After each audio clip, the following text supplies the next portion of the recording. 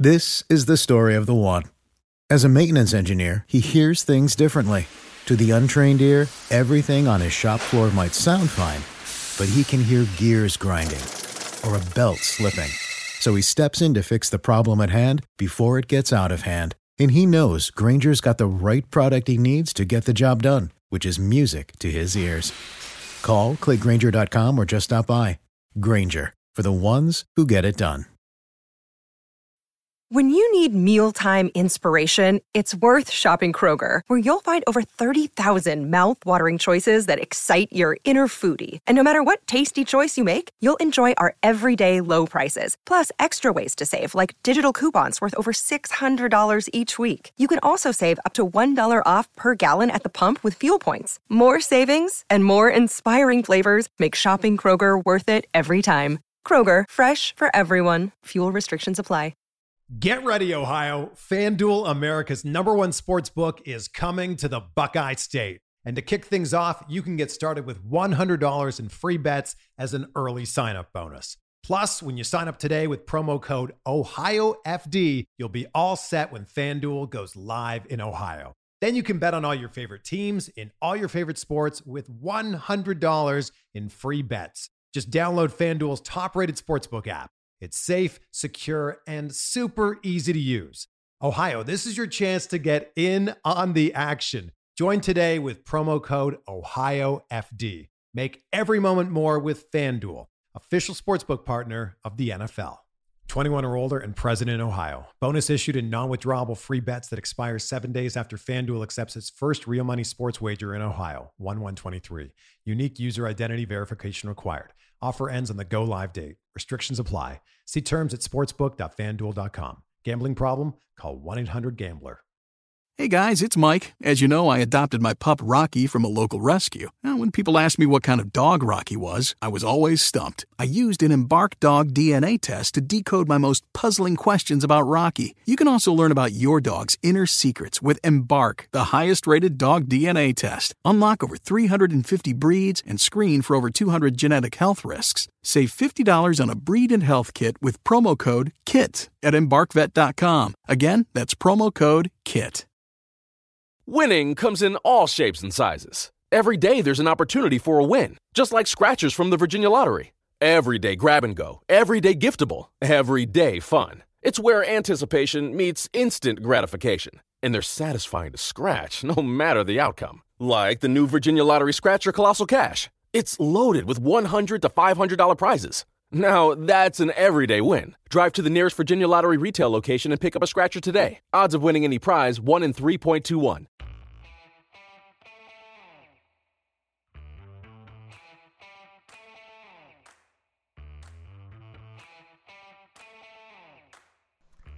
All right, it's Film Study with Ken McCusick. Week 11 still. Looking at the offense, the Lamar Jackson-led offense, as they had their victory over the Raiders this weekend. Ken McCusick, how you doing? Life's good, Josh. How about you? I'm doing good. And you know what? We were talking on Section 336. We were talking on the defensive episode on how this week is designed for sports talk radio with the Lamar Jackson and Joe Flacco quarterback controversy. And, man, there's just news leaking out all the time that makes it even better. We've got news leaked from the NFL Network this evening that says that Joe has not been cleared to play yet. Yeah, all over Twitter, and certainly that's what the word is, that Joe obviously has seen doctors already this week. Practice will begin tomorrow. I expect him, if what I'm hearing is correct, not to be a full participant. I would doubt he'd be a limited participant if he hasn't been cleared to practice. And that'll make quite a stretch now that Flacco has not been at practice, because he has not played since the bye. Right, we're talking three and a half weeks since he's touched the football. Well, there you go. I mean, I can't speak to what touching he's done, but he certainly he's not been playing quarterback during that time. Yeah, he hasn't been able to officially practice for 3.5 weeks. There you go. Yeah, and there was talk. I mean, it was today, right, or yesterday, that Harbaugh made the comments about how Joe's going to see a hip specialist before getting cleared. So they hinted a little bit at this without saying that he hasn't been cleared. Right. So, yeah, they did hint a little bit at it. They also said that the typical Harbaugh said, I believe it was after the game on Sunday, that the typical time frame they were approaching the end of a 3 to 4 week was a typical time frame for this sort of injury. So, they won't tell you exactly what the injury is, but it's a 3 to 4 week time frame, and we're nearing the end of it. So, we don't know where we are. All right. Is this, everyone learns from Bill Belichick now. This is classic Bill Belichick type move to let people believe something and then change it. The NFL has tried to control when you got to release and show your teams, but they haven't made an official rule yet that you have to pre-announce your quarterback. So are they playing games with the Atlanta Falcons? It's conceivable, but I don't really believe so. First of all, if you were ever going to play that game, you probably are only going to get away with it really once, or once every 3 or 4 years or something. So you don't do it in a kind of a interconference game against the Falcons that is of importance to the Ravens, certainly, but is, surprising the Falcons, who almost never see you anyway. I mean, is it really that big a deal? It is what it is. They're going to be ready to play both quarterbacks. They'd have to assume at this point that both quarterbacks would play if both were available. Right. And so you have to prepare for both at this point. There's enough tape on Lamar Jackson to know who he is now. It's not he's not as the big mystery that he was, and they certainly know who Joe Flacco is. So I think it has kind of limited surprise value at this point. I agree. I feel like if you want to try to screw with the Falcons, you come out Sunday right after the game saying that was great, but Joe's our quarterback now. Joe's back. We'll see Joe in Atlanta. And there you go. Because you let them game plan for the guy who's not going to play. You don't try to surprise them with Joe Flacco. I mean, I guess that would be a surprise, but not the way Marty's been calling this offense. If you want to surprise him with Marty, you bring the deep ball back. Yeah, there's so many analogies with the rest of life. I could say a lot of people know the Princess Bride and the one scene where he's having the contest with the Sicilian on who's going to drink the poison. That's one thing that comes to mind in terms of really trying to outthink your opponent. It's just very difficult to do. In poker, they always say weak is strong and strong means weak. And so the guy who's looking away from the table is a lot more dangerous than the guy who's looking straight at you, looking for a tell or staring you down. I think it's very hard to outthink the other coach in terms of this. And honestly, in this case, I don't think the information has all that much value. I think the Falcons are approaching it trying to plan for both quarterbacks. And if both were healthy, they'd be ready for both. Right. I like the way John Breach from CBS Network wrote today as he's picking the Falcons for this weekend to squeak by the Ravens. And his comment was, either way, I'm glad this game is being played in Atlanta, because there's 50% chance the city of Baltimore is going to be burnt to the ground after the game because of the collateral damage between the Lamar fans and the Flacco fans, that a civil war will break out in Baltimore because he is predicting Lamar will play and the Ravens will lose. And then no matter what happens, we're going to get, if we do not win this game, I mean, the whole setup of this game is this is the most important game of the year, which means if we lose, you're going to get the fans saying, well, if Lamar was quarterback, we wouldn't have lost. If Joe was quarterback, we wouldn't have lost. Sure. So there's going to be some segment. If any loss, there's a segment that's upset with the result of the game, but there's another segment who's upset with the game and blames the coaching staff and the rest of the people who are Lamar lovers for what they've done. I agree.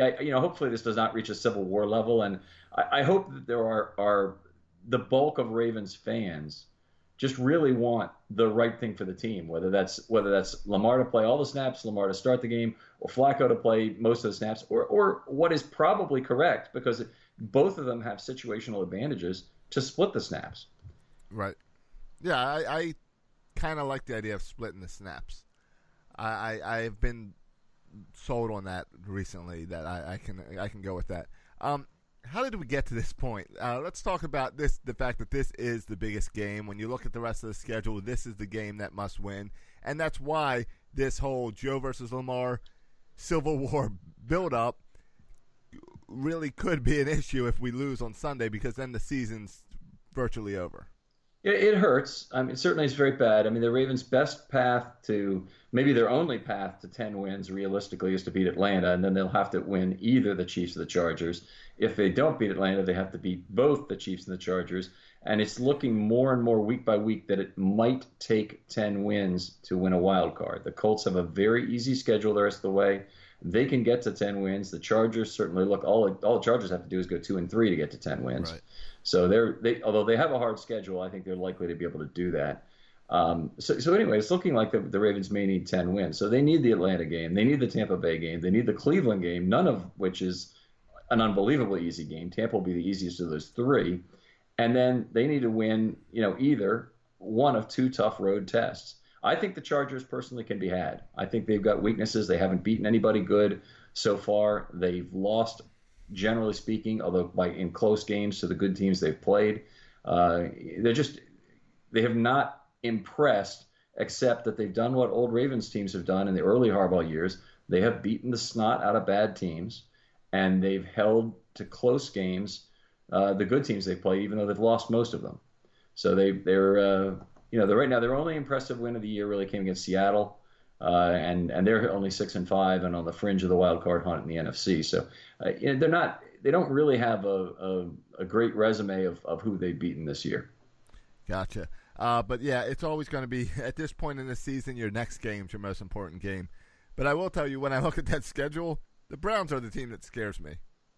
Yeah, that's not unreasonable. The Browns, obviously, so one thing I look at futures betting, and I don't think this ever really captures very well, is when you're betting on a result at the end of the season, say, you can't just multiply what you think are the probabilities for each of the individual games that the Browns need to win to take the division. And basically, I'd state it this way. If the Browns win all 5 of their remaining games, they'll win the division probably. They'll be 9-6-1. Very good chance the Steelers will drop to that point, and they'll get right by the Ravens because one of their wins will come against the Ravens. Right. One of their wins will also come against the Steelers, for that matter. Steelers otherwise have some hard games. So I think if they win all 5 games, they'll win the division. That's not what currently is their probability in each of those 5 games multiplied together. They are non-independent events. So if Baker Mayfield suddenly becomes the next coming of Mahomes or Manning or anybody, if their offensive line suddenly comes to life, if their defensive line suddenly becomes a sack machine, if their secondary, plays at a high level, which they really are right now, things can come together very quickly for a team that transforms them from average, which the Browns probably are right now. They're not bad. They're average at worst. Right. And into very, very good. And this team scares me in the sense that the 75 Burt Jones Colts did. They were 1-4 at one point, and they roared down the stretch with 9 straight wins to go 10-4, take the division, beat all the other contenders, and lose in the first round of the playoffs. But still, it was a remarkable comeback story in those last 9 games of the 75 season, as a lot of Baltimore fans remember. Right. Yeah, it also scares me because it's the last game. So it's like if you worked really hard, you got past all these other things, it could end with the Browns. So yeah, you're even if the Browns are out of contention, right? They and their fans are going to be playing for everything in that last game. They've got a middle of the first round pick. So even if the players really believed in that crap and try to dump the game for a draft pick, that's not going to happen. It's a matter of they're playing for their fans, playing for the state of Ohio to beat Maryland, who stole their team, and yada yada. And it's going to mean everything. It'll be a Super Bowl to them. Yep. So let's get into this game. I guess actually I got one more thought on Atlanta and the fact that it's a road game for Lamar, because we've only seen these 2 first games where Lamar's done okay have been home games. We know one of his issues has been play calling. He's going indoors in a dome, out of town on the road. Yeah, excellent point. And there are 2 things I keep hearing. One is that he's still telling the story about talking in the mirror and talking when he's in bed at night to try and start getting play calls right. Obviously, there's a problem there. He mentioned there's 2 problems. One problem is him remembering the play and being able to recite it accurately, because a lot of these plays can have 15, 16 words to them. Right. And you're sitting in an NFL huddle, and the way I've had it described to me is, if you're a wide receiver, you hear blah blah blah blah blah through the offensive line call, and what side they're blocking to, and now how they slide and whatnot. And then you listen for that 3-number combination of 159 or whatever it is, right. And if you're the X, Y, or Z receiver, you're running a 1-5 or a 9 route kind of thing. So it's a lot to remember for the quarterback, who has to give everybody's position to them. Well, apparently the Ravens had tried to make that easier from Lamar by coming up with these one-word play calls. So you run Geronimo, and I said, they ought to have a Geronimo ready when they had to run down the field after the 74-yard catch from Andrews, but somehow they couldn't get to the line of scrimmage there. And, we talked about this on the last show, but they had the hat trick of wasted timeouts in the first half, which is unacceptable. But on the road, they're going to find out they don't need 3 timeouts. They need 6 timeouts, if they're as confused as they were in the first half of this last game. So it's a big problem. And I think playing indoors is going to be a problem. Obviously, you don't get the same jump off the ball when you're running silent. You don't have the same advantages in terms of playing off the quarterback's cues in his voice and whatnot to know when he's gonna snap the ball. You just have to react to the ball being snapped and do as well as you can. And it's frustrating to I'm sure it will be frustrating to Lamar to play in that environment. And understanding in the huddle could be a problem. Atlanta should not be that loud an arena. It's indoors, but they're a bad team this year. And they're not playing for anything in terms of the playoffs at this point. It's just it's a still with some noise on offense. It's going to be difficult for Lamar to get that play call off. Lamar, if he's having trouble remembering these plays, why isn't he wearing an armband? We don't see a lot of quarterbacks wearing armbands anymore. But wouldn't this be a good time? Certainly, I had not noticed that he didn't have an armband. I mean, I thought most NFL quarterbacks have that little flip up and they take a look and make the call and whatnot. It makes all kinds of sense, particularly for scripting of plays. It seems like when they've gotten ahead in games, they're running a lot of the same plays with maybe a little bit different line action. But, they're running some form of straight ahead run with Edwards, and they're running, some outside runs with Montgomery, and they're running some outside runs with Lamar, off read option. So it's really, it's not like there seems like there's a lot of differences in terms of what they're doing, and it does seem like an armband might help with that in terms of keeping him aware of things. All right.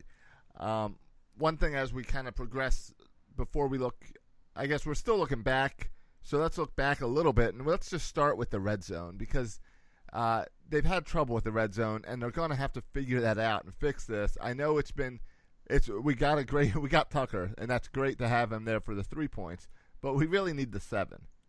Yeah, and that's been a big problem for the team in the last, since the beginning of the season, because they were 12 for 12, or maybe they were even 13 for 13 to start the year in the red zone.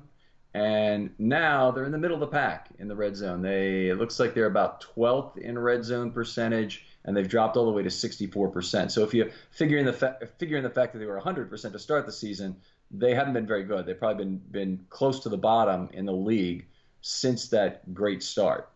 So that's been a problem, and they need to convert more of that.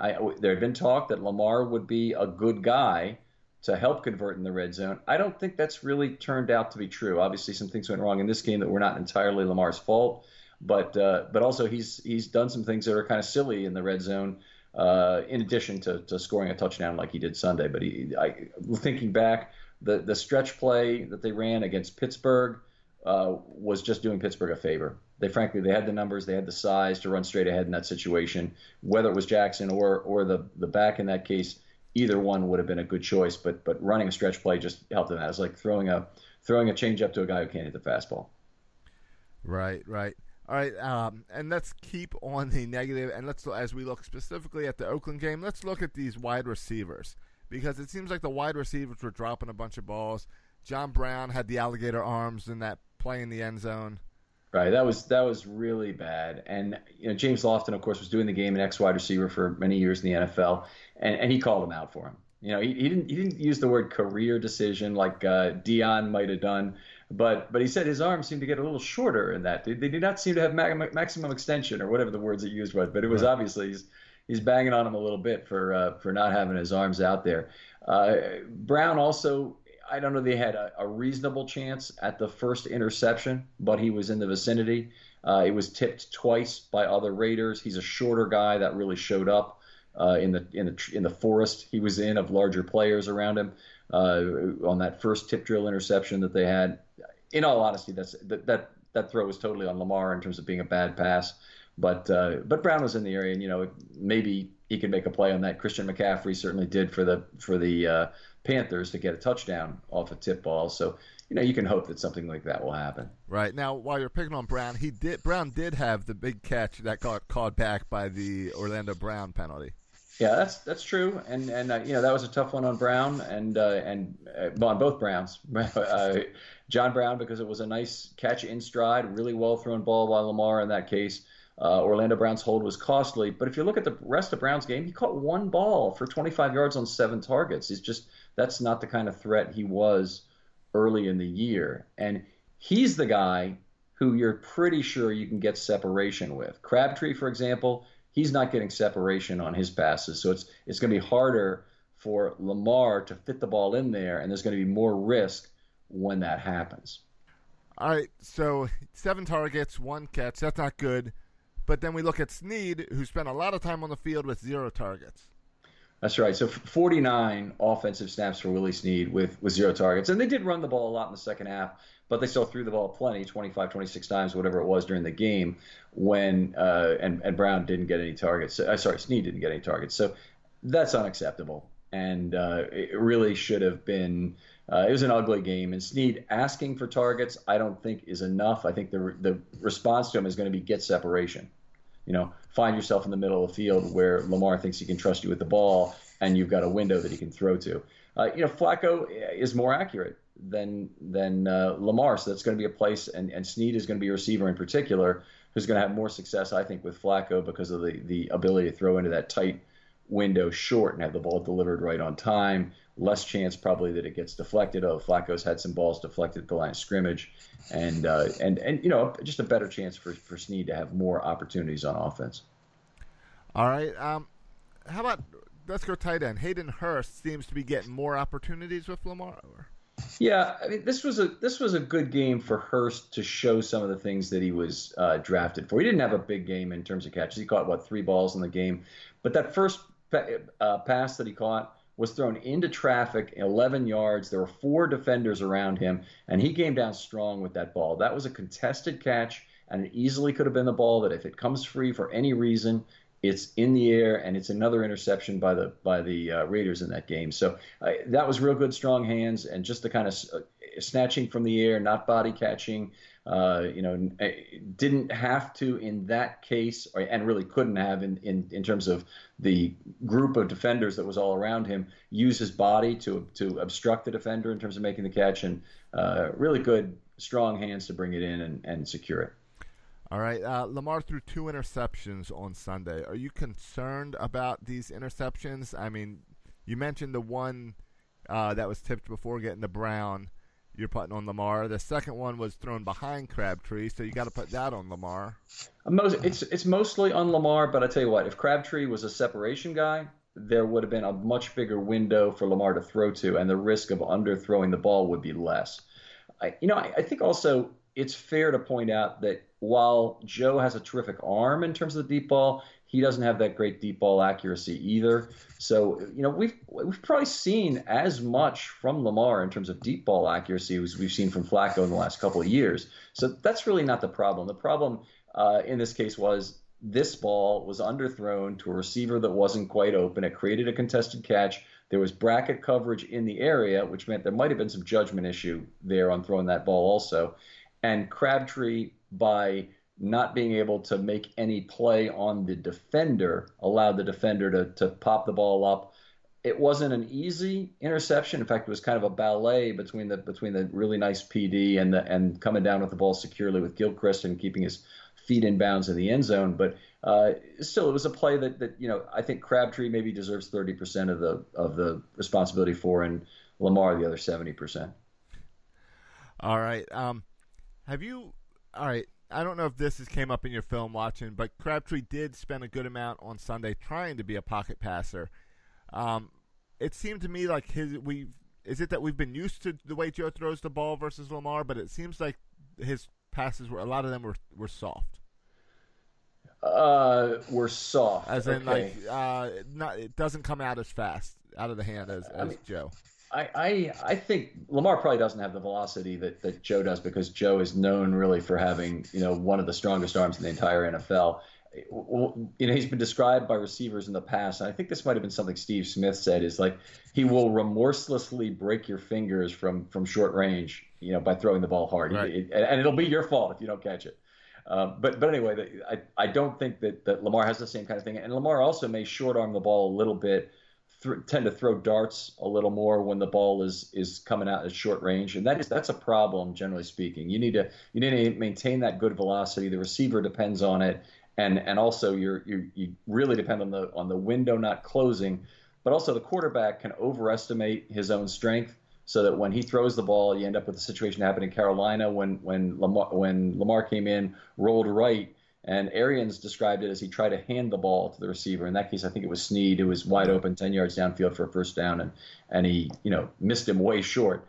So when I see that happen, just keep maintaining that the normal velocity at which you throw is very, very important. And you're probably right that he does tend to short arm some balls which are of shorter range. And that's where my question really is coming into, is how the receivers react, and is there a adjustment for the receivers from one type of quarterback to, as far as timing, as far as receiving the ball? Is there a difference in the way the guys throw that would affect the receivers? I think for sure. I think any receiver who throws the ball a little softer, you have probably too much time to think about how you catch the ball in some cases. And receivers, once they get out of their normal routine of catching the ball, can cause themselves all kinds of problems. Some of it can be how they turn their body and wanting to catch the ball a certain way, but others can be just, if it's Joe throwing the ball, you better know where your hands are supposed to be, or the ball's going to be through them too quickly. And that's probably a better level of fear for the receiver to have than saying, well, I've got time to react to the ball, and I don't know exactly how it's going to show up from Lamar. I can understand how that would be different. I don't want to pretend like it's an A and a C minus thrower, because we know Flacco has his problems in terms of some elements of overthrowing receivers occasionally. Underthrowing on the deep ball has been an issue in the past at times. A lot of what the receivers just need to do is get as much separation as they possibly can with their route running and with their speed. And with that separation, do as much as they can to improve the window that any quarterback has to throw. Right, and I'm not trying to judge one Lamar to Joe. I'm just trying to understand what changes on your team when you change a core position like quarterback so drastically. Let's get to the offensive line, and we do have to remember as we do this, just like we did when we were looking at the defense, that we are playing the Oakland Raiders. They had a soft defense. They're the worst team in the NFL, so we have to put a little star on it as we talk about this. But Stanley continued to play well again.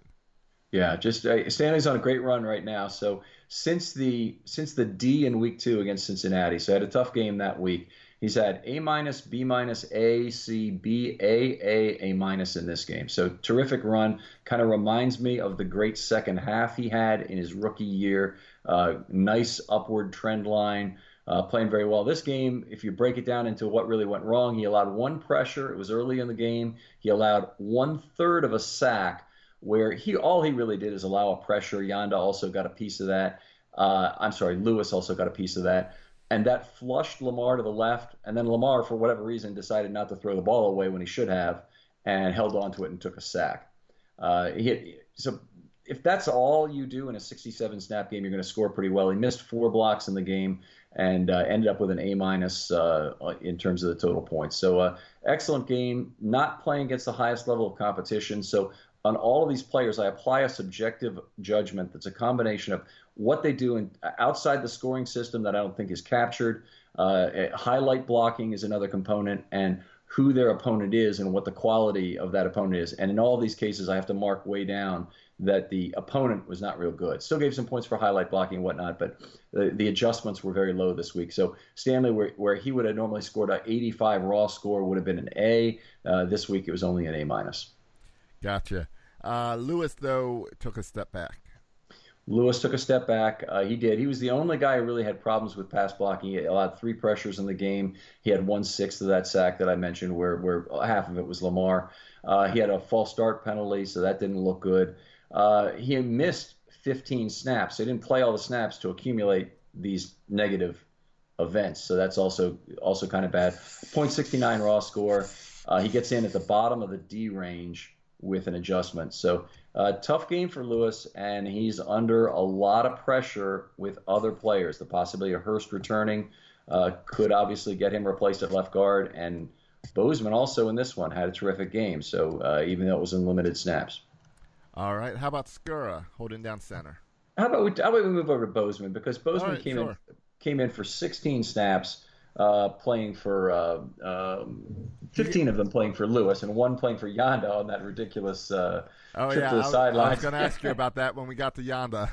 Okay, we can talk about that in a minute, but let's just talk about Bozeman real quick. 16 plays, made all 16 blocks, and that included a lot of real high-quality blocks. He got into level 2 4 times, made those 4 blocks. He pulled twice, made those 2 blocks. They did a lot of double pulling in this game, which is kind of unusual. We had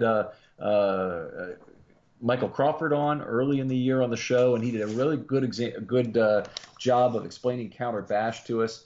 And these 2-man pulls allow you to do a lot of different things, and they did run one of those with Bozeman in the game and 2 of them with Lewis in the game. So, some exciting things, and they had a big run to convert a 3rd down and 5 that they did with Bozeman in the game, where Bozeman got just enough of the guy on the right edge, and Stanley ran through for one of the most athletic blocks you'll ever see from a left tackle, pulling all the way from left to right, got out of level 2 and blocked number 27, Nelson.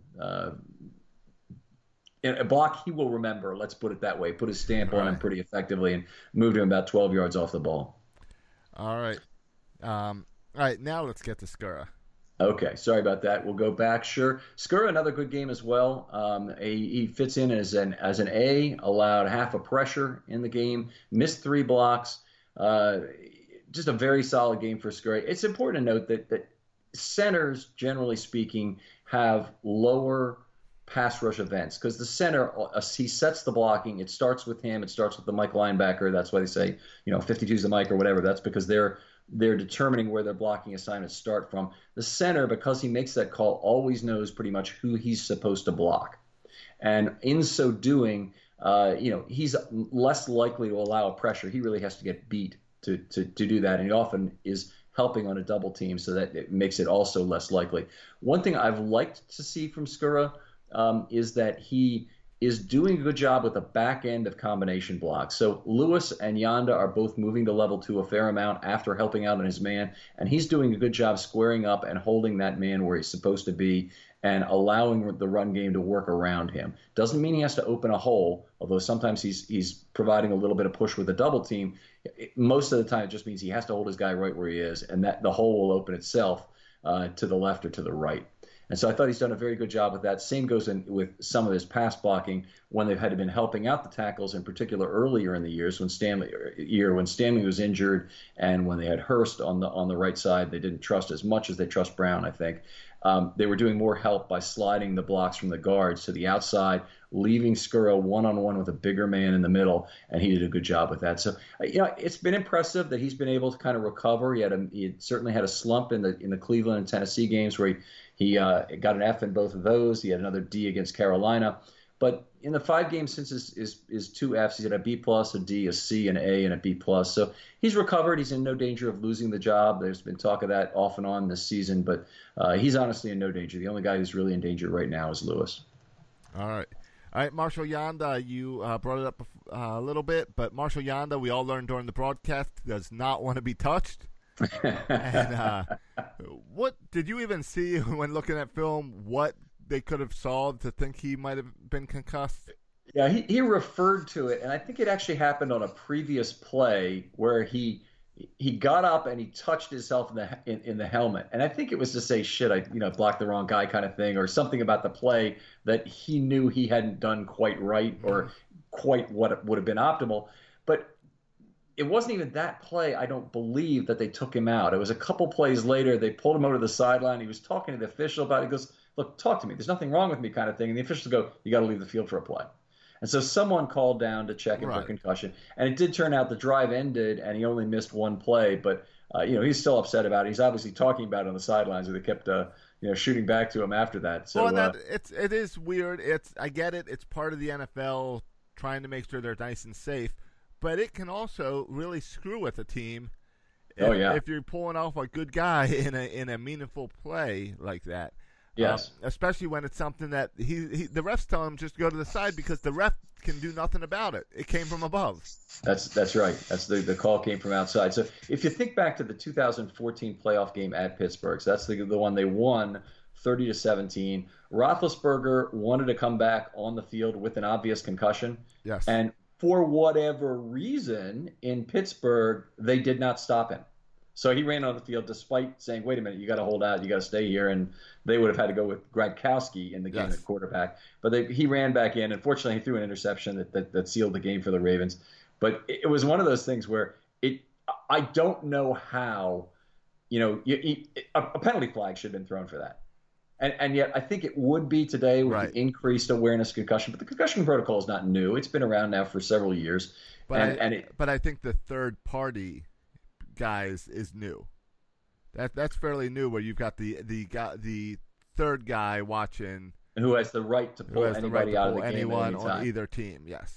Okay. Where before I think it was team doctors, from what I remember, not NFL. I want to get my facts straight before we talk about this. How about that? Yeah, no problem. I will just give my opinion, and if it's wrong, let me know on Twitter. I think you're probably right, because this is now the fifth season. This would have been around for 5 seasons. I think it's probably been more than that. But I remember thinking at the time, this is grossly unfair that they're letting Roethlisberger come back in the game under these conditions. Gotcha. When they would hold somebody else out. So somebody had a responsibility, whether it was a team doctor on the sideline that had a responsibility to make sure it happened, or it was an official of some sort. But anyway, I'll look back. I'll get my facts straight. All right. Well, outside of the concussion protocol, how'd Yanda do? Terrific game for Yanda. So return to what we expect out of Yanda every week, which is a raw score in the low 90s, to miss almost no blocks, to have the blocks he missed not necessarily be ones he got beat.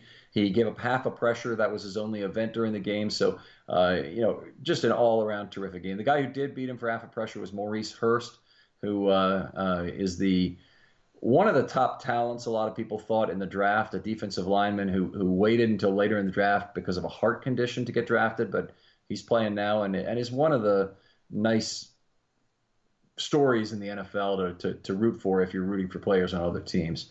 But anyway, Yanda, a terrific game in a lot of ways. He's getting back to level 2 a fair amount. 6 blocks in level 2. He did have 2 highlight combination blocks, that's the block we see more often than anything. It's the block that I say will put Yanda in the Hall of Fame someday, is his ability to tee up a guy for the next lineman over, right or left at the line of scrimmage, but usually the center, and then move to level 2 and make another important block that clears a hole, oftentimes both sides of the hole, for a runner to make a good run. So he had 2 of those in this game, and it's something he's done hundreds of times now in his career. Great to see him doing it again. The one thing that seems to be gone from Yanda's game this year is the ability to pull. He was 0 for 1 in this game, and he's had a really bad year. If I had to go back, and I haven't queued it up once to just look through all the sheets and what I've got, but I'd say he's gotten less than 50% of the available points on pulls, which would have been unbelievable in the past that would have happened. And you go back to the biggest running game of all time in terms of importance in Ravens history was the 2009 AFC wildcard game win at New England, where the Ravens rushed 52 times. In that game, Yanda had 19 pulls and connected on 15 of them. And they did a lot of their pulling, obviously, to the left that year, because that's where they had Jared Gaither, who was their power blocker. That was just an unbelievable thing. It's never been equaled by any Raven in any game I've ever scored, never even approached. And that now that Yanda at this point in his career, the only place that his game is really seems to have conceded something to age is in his ability to pull. All right, and then we got to get to Orlando Brown, who we're continuing to see get more and more playing time, and it's hard to not just think of him for the big penalty that pulled back the Brown catch on Sunday. Yeah, well, it's hard not to, but it's kind of, you got to look at the whole body of work, and he had 2 penalties. He had a false start, obviously negated a big play with his holding call. Holding calls are bad because they have big option value for the defense. So it was bad that it called back a 48-yard positive play. but it would have been terrible if there'd been a sack on the play anyway, and they had the right to decline the penalty and take that result instead. So anyway, multiple bad things happen when you give the defense options. It's just giving them a free play the same way an offsides does. He got 9 points in penalty charges, but he did not have any charge for a negative pass or run block. He had a perfect game. Otherwise, he did have 4 missed blocks in the game. Scores at the low end of the B range, which is still good, given he's got all those penalty points to deal with. Very impressive power game from Brown. Power and mobility, for that matter.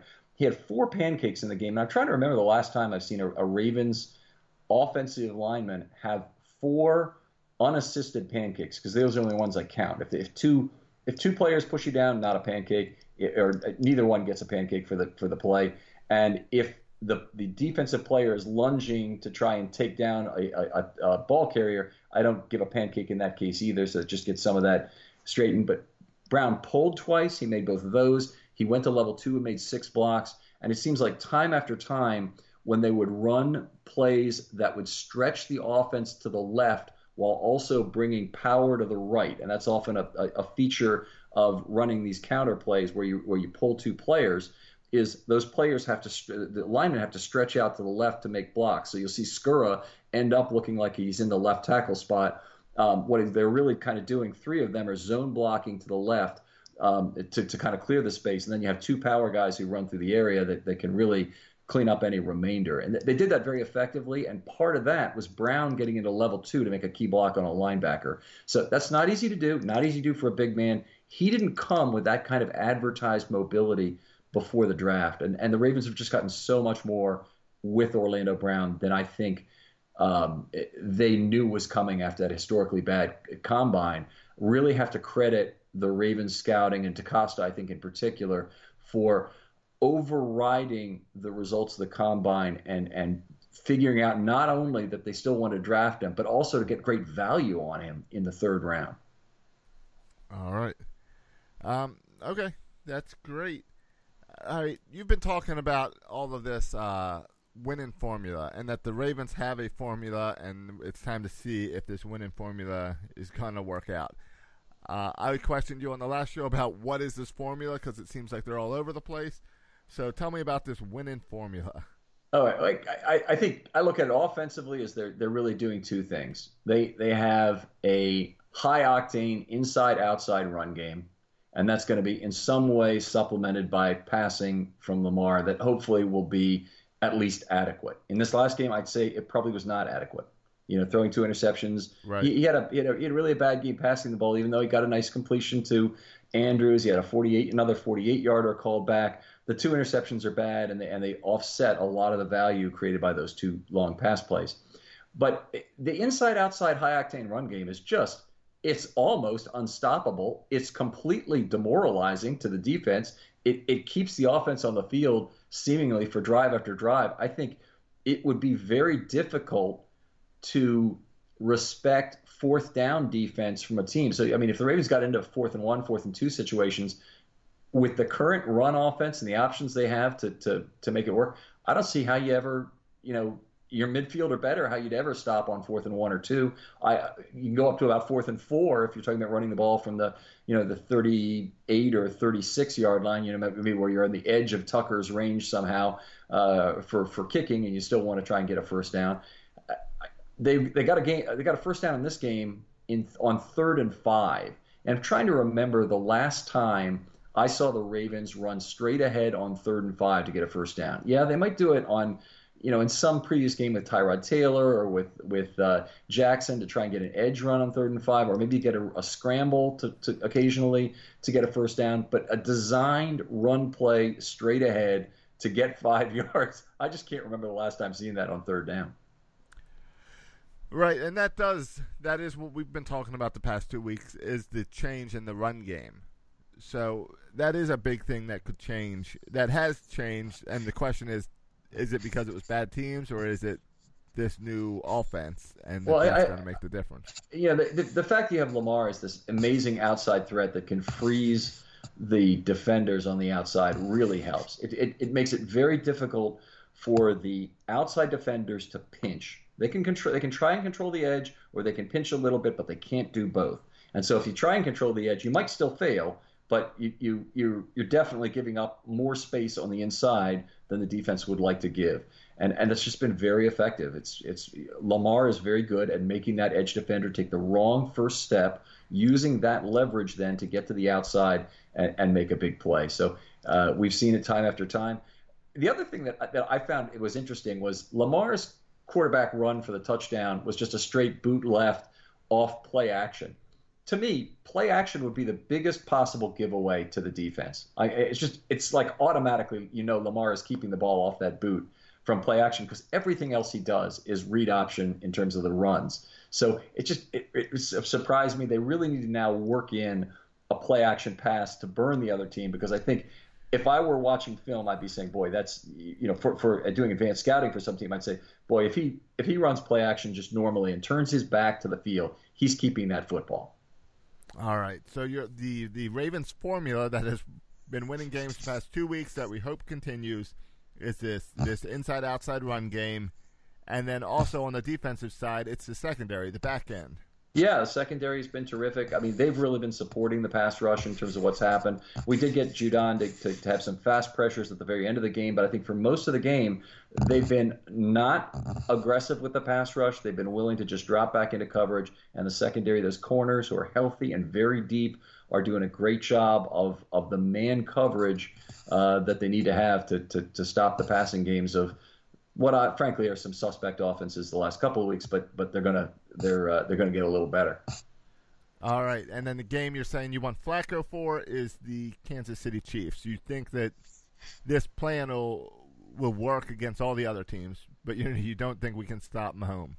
Well, yeah, there's a lot of reasons why Kansas City is the game that it would be really nice to have Flacco for more than the others. I'm not saying that they don't want Flacco for some part of all these games. But at Kansas City, it'll be a very loud stadium. Kansas City's got a great team this year. They're going to be an excited fan base. Baltimore coming to town will be something they're geared up for as much as any of their games, I would think, the remainder of the way.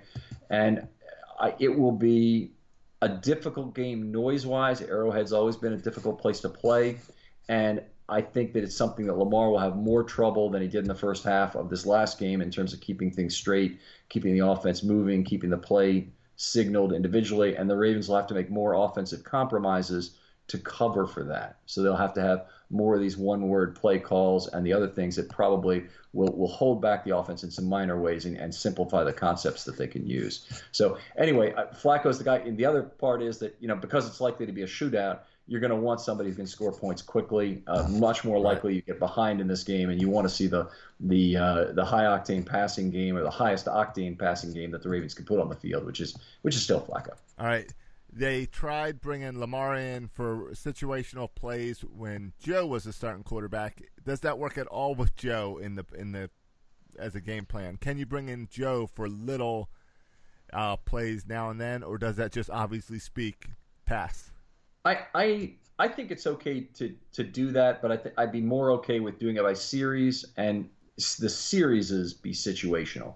So you get down 2 scores, well, it's Joe Flacco time. He's in the game. Right. You want to run out the clock? Well, it's Lamar time, because Lamar is not only really good at advancing the ball with the run and having this inside-outside run game. That's one of the few ways that you can actually still move the ball with the run once the other team knows you're going to run. There aren't very many run playbooks that can stand up to the other team knowing you're going to run. But the inside-outside game can do it. And beyond that, I'd say that Lamar will get you multi-play first downs, which are really the key to running out the clock. So we talked about this in last show, but an 11-yard pass on first down is not nearly as valuable as 3 plays for 11 yards on the ground. So you can grind out first downs like that. You demoralize the defense more. You burn more clock. You get the game over faster. You shorten the game defensively for your team, which keeps everybody rested. And all of those are good factors that play into the Ravens' hands. All right. Let's look back at the Raiders game one more time with our offensive MVPs. Now, I went to make my MVPs, and you started the show with the wide receivers sucked. They were horrible. and then you took 9 guys. You took 9 guys in your MVPs. So I'm going to let you handle the MVPs, and then I'll give I've got one guy I want to talk about after your MVPs.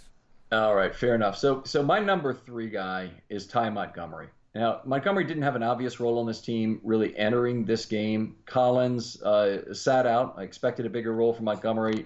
Allen didn't play at all. So Montgomery clearly now looks like the number 2 guy, the guy they're going to trust with more of the pass catching in this offense. And he did not disappoint. 8 carries for 51, I believe, or maybe it was 6 carries for 51. No, I think it was 8 carries for 51. A couple catches. He had a really nice run off the counter where all he did was beat defensive linemen that were unblocked to the edge. Very impressive when you have a back who can do that, who has the speed and probably the first step to fool the defenders and then still beat them to the outside. So great cut ability there that I really liked. Positive game from Montgomery. I think he adds a lot to this offense, and he's a good complement for Edwards as a back who can do some of the things Edwards is not as good at doing, specifically catching the ball and being that one-cut slash runner that can give you a little more burst to the outside. All right. Then your number 2 is the first time you cheated because you've got 2 guys here. Okay, well, these 2 guys are inseparable. And I'm going to start by saying Lamar Jackson did not distinguish himself in the passing game enough to get one of the MVP slots. What he did in the passing game, frankly, didn't really help the Ravens very much. But Edwards and Jackson together, we talked about the inside-outside passing game. It is just so valuable. And Jackson's a huge part of that, even when Edwards gets the carries. Obviously, Edwards' style and ability to break tackles is huge when he gets the ball. And the offensive line obviously is able to make use of that and create space that is very useful for Edwards with Jackson's ability to freeze. Jackson also made a nice play to the outside late in the game that kept the ball and secured them from giving it back. Not that the Raiders had really any chance to win at that point. It's just nice to always get to the victory formation yourself and not have the other team burning out the clock. So Edwards and Jackson together are my number 2 group. All right, 3 guys down. You got your number 1 slot. Who's the other 6? All right, so all 6 offensive linemen who played just did so well.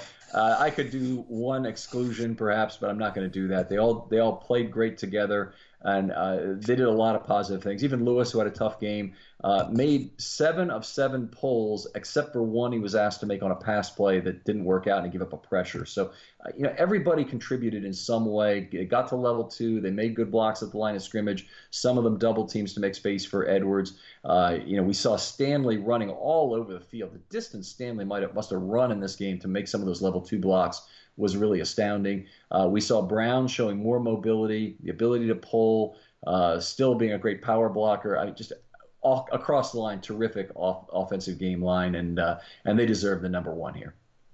Gotcha. And I know what you were doing. You took 9 guys because you assumed I was going to go with the easy stuff like Joe Flacco for still being hurt.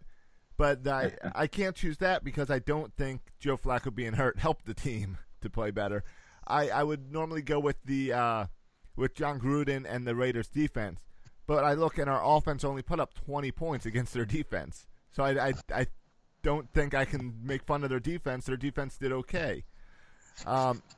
So then I would normally go with Marty Mornhinweg, but he drove me crazy on Sunday. The play calling of suddenly Lamar's like passing a pocket passer in the first half seemed like he was just sitting out there like, this is the Oakland Raiders. This isn't a serious game. I'm just out here to prove all these media people wrong. You're reading into it an awful lot. I respect your judgment on this. I do like the fact that with the lead, he knew exactly what to do in the second half, or he was told exactly what to do in the second half, one or the other, because obviously there's an opportunity for adjustments there. But with the lead, they put that game away in about as firm a manner as you can. The Raiders ran only 17 offensive plays in the second half. Some of that was a function of the defense. A lot of it was the function of the offense and their ability to stay on the field for very, very long, basically unstoppable drives. I know you're saying with the lead, but they went into halftime with a 3-point lead. So it wasn't much of a lead when they finally decided, all right, let's let Lamar do what Lamar does. Well, fair enough. And then 3 became 10, but then 10 became 3 again near the end of the third quarter. Yes. before they got. And then, you're right.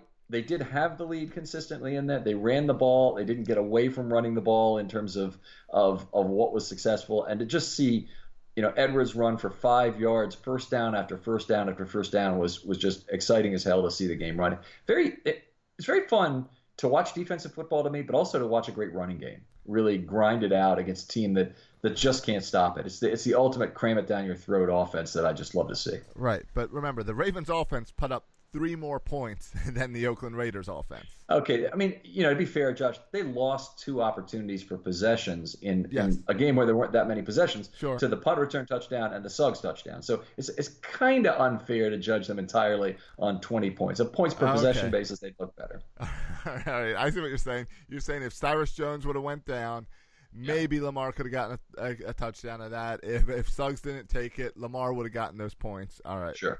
I'll give that to you. Let's get to the mailbag. You can send them in on Twitter using the hashtag FilmStudyMailbag. And first one up is a fun one from Minion Hunter. If you could get a Super Bowl win by running Lamar Jackson 27 times a game, but his career would be over in 5 years, would you do it? I thought he actually said if you get the Super Bowl and it'd be over after this year. No, I thought that was a question. Because I can answer that one anyway. He says 5 years, but I think you might as well say it's over the day after the Super Bowl. Yeah, and that would be fine with me, honestly. I have a great respect and love for the individual players, but purely from a perspective of a fan of what the goal of the NFL is, which is to win Super Bowls. It's those flags fly forever. And I would certainly, of course, trade the future of Lamar Jackson. If you just had to trade him at the end of the year, let's put it that way. He's not necessarily hurt. He just, you just made a deal with the devil and he goes to some other team at the end of the year. Hopefully he doesn't go to the Steelers. Hopefully he doesn't go to someplace else where he's going to burn you for the rest of his career. But if that was the deal, absolutely. Trade him in a heartbeat. And if you think about it, he's the 32nd pick. You win the Super Bowl, you get the 32nd pick again, and you have another chance to trade. It's a sustainable process if you want to do it that way. Right. And of course, beyond the draft picks, many other resources are burnt per year trying to win Super Bowls. So one first-round draft pick, I mean, think about all the first-round draft picks that gotten traded in the last year to no particular end. Amari Cooper, traded from the Raiders, the 2 picks for Khalil Mack, are a lot, and the Bears might win a Super Bowl this year, although it's kind of an outside chance, I think.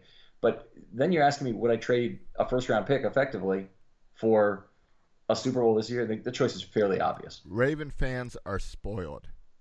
We won in 2001 and 2012. Raven fans are spoiled. You would give up any guy to win a Super Bowl. You'd give up anything on your team to win a Super Bowl. Talk to an Oriole fan. They'll get rid of anything in order to win a World Series.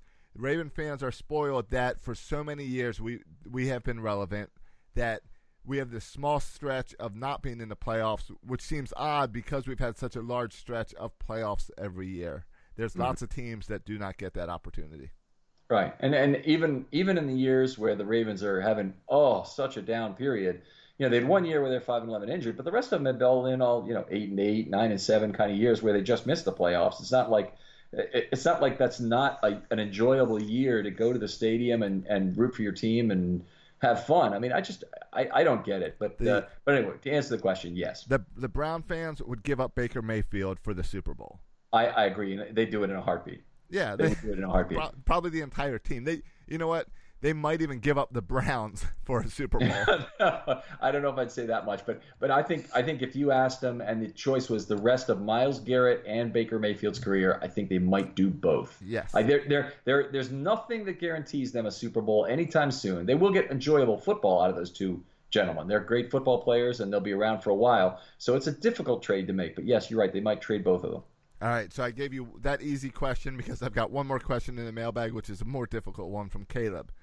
All right, you mentioned in the last show that if the Ravens use 2 quarterbacks, there should be a bias based on the plus or minus of the score. What about how would you deal with relative neutral scores? Okay, well, I think a relative neutral score, there's at least a couple of different things I would put in play. The first is, what's the other team weak against? Are they a very strong run defense team that is extremely disciplined that plays against Lamar? I think if it's on the road, it plays against Lamar. I think situationally, if the other team is major weakness is at cornerback and not along the defensive line somewhere, I think you really need to try and take advantage of that, and that probably puts Flacco in a better position. There are you might say that the extended pockets really put Lamar in a good position as well, but I just see Lamar as being kind of error-prone to date in terms of the passing game, and I don't think that's the way I'd play it. If you want first downs on the ground, if you want to churn out first downs on the ground, if you want to make the other team give up defensively, I think Lamar is your guy. I think if you can make the run work in any way, if there's a team that is mediocre or worse in terms of their ability to stop the run, I think it's Lamar easily. And that's probably in those cases, as long as the score is close, +7, -7 kind of range, I think that's the overriding factor is what's the other team weak against. All right, Ken, over on Russell Street Report, I was just looking, and you've already got your offensive grades up on there, so you can follow along with that and check out all the spots and watch the film yourself on what's the website for film that the season ticket holders get? NFL Game Pass. So the nice quarter and time references, you can go back to that and tell me when I'm full of crap. All right. And you can always follow you on Twitter at Film Study Ravens. Anything else going on this week? We've got a tiebreaker article I plan to get out at some point during the week, so we need to expand the thing. The defeat of the Bengals and the injury to Andy Dalton really has minimized their impact now, I think, on the wild card race going forward. So it's now about who else do the Ravens need to worry about, and primarily that's the Colts and the Chargers, to a much lesser extent a team like Miami, but it's mostly the Colts and the Chargers. Gotcha. All right, and you can give me a follow on Twitter at Josh Soroka. And if the Oriole talk has scared you away from Section 336, check it out this week because there's a ton of Ravens talk this week. All right. Anything else? Anything up new on Birdland Sports this week? Birdland BS has a new show that just came out today as well. Very cool. That's another show to check out at birdlandsports.com. So, all right, Ken. Well, we will talk soon.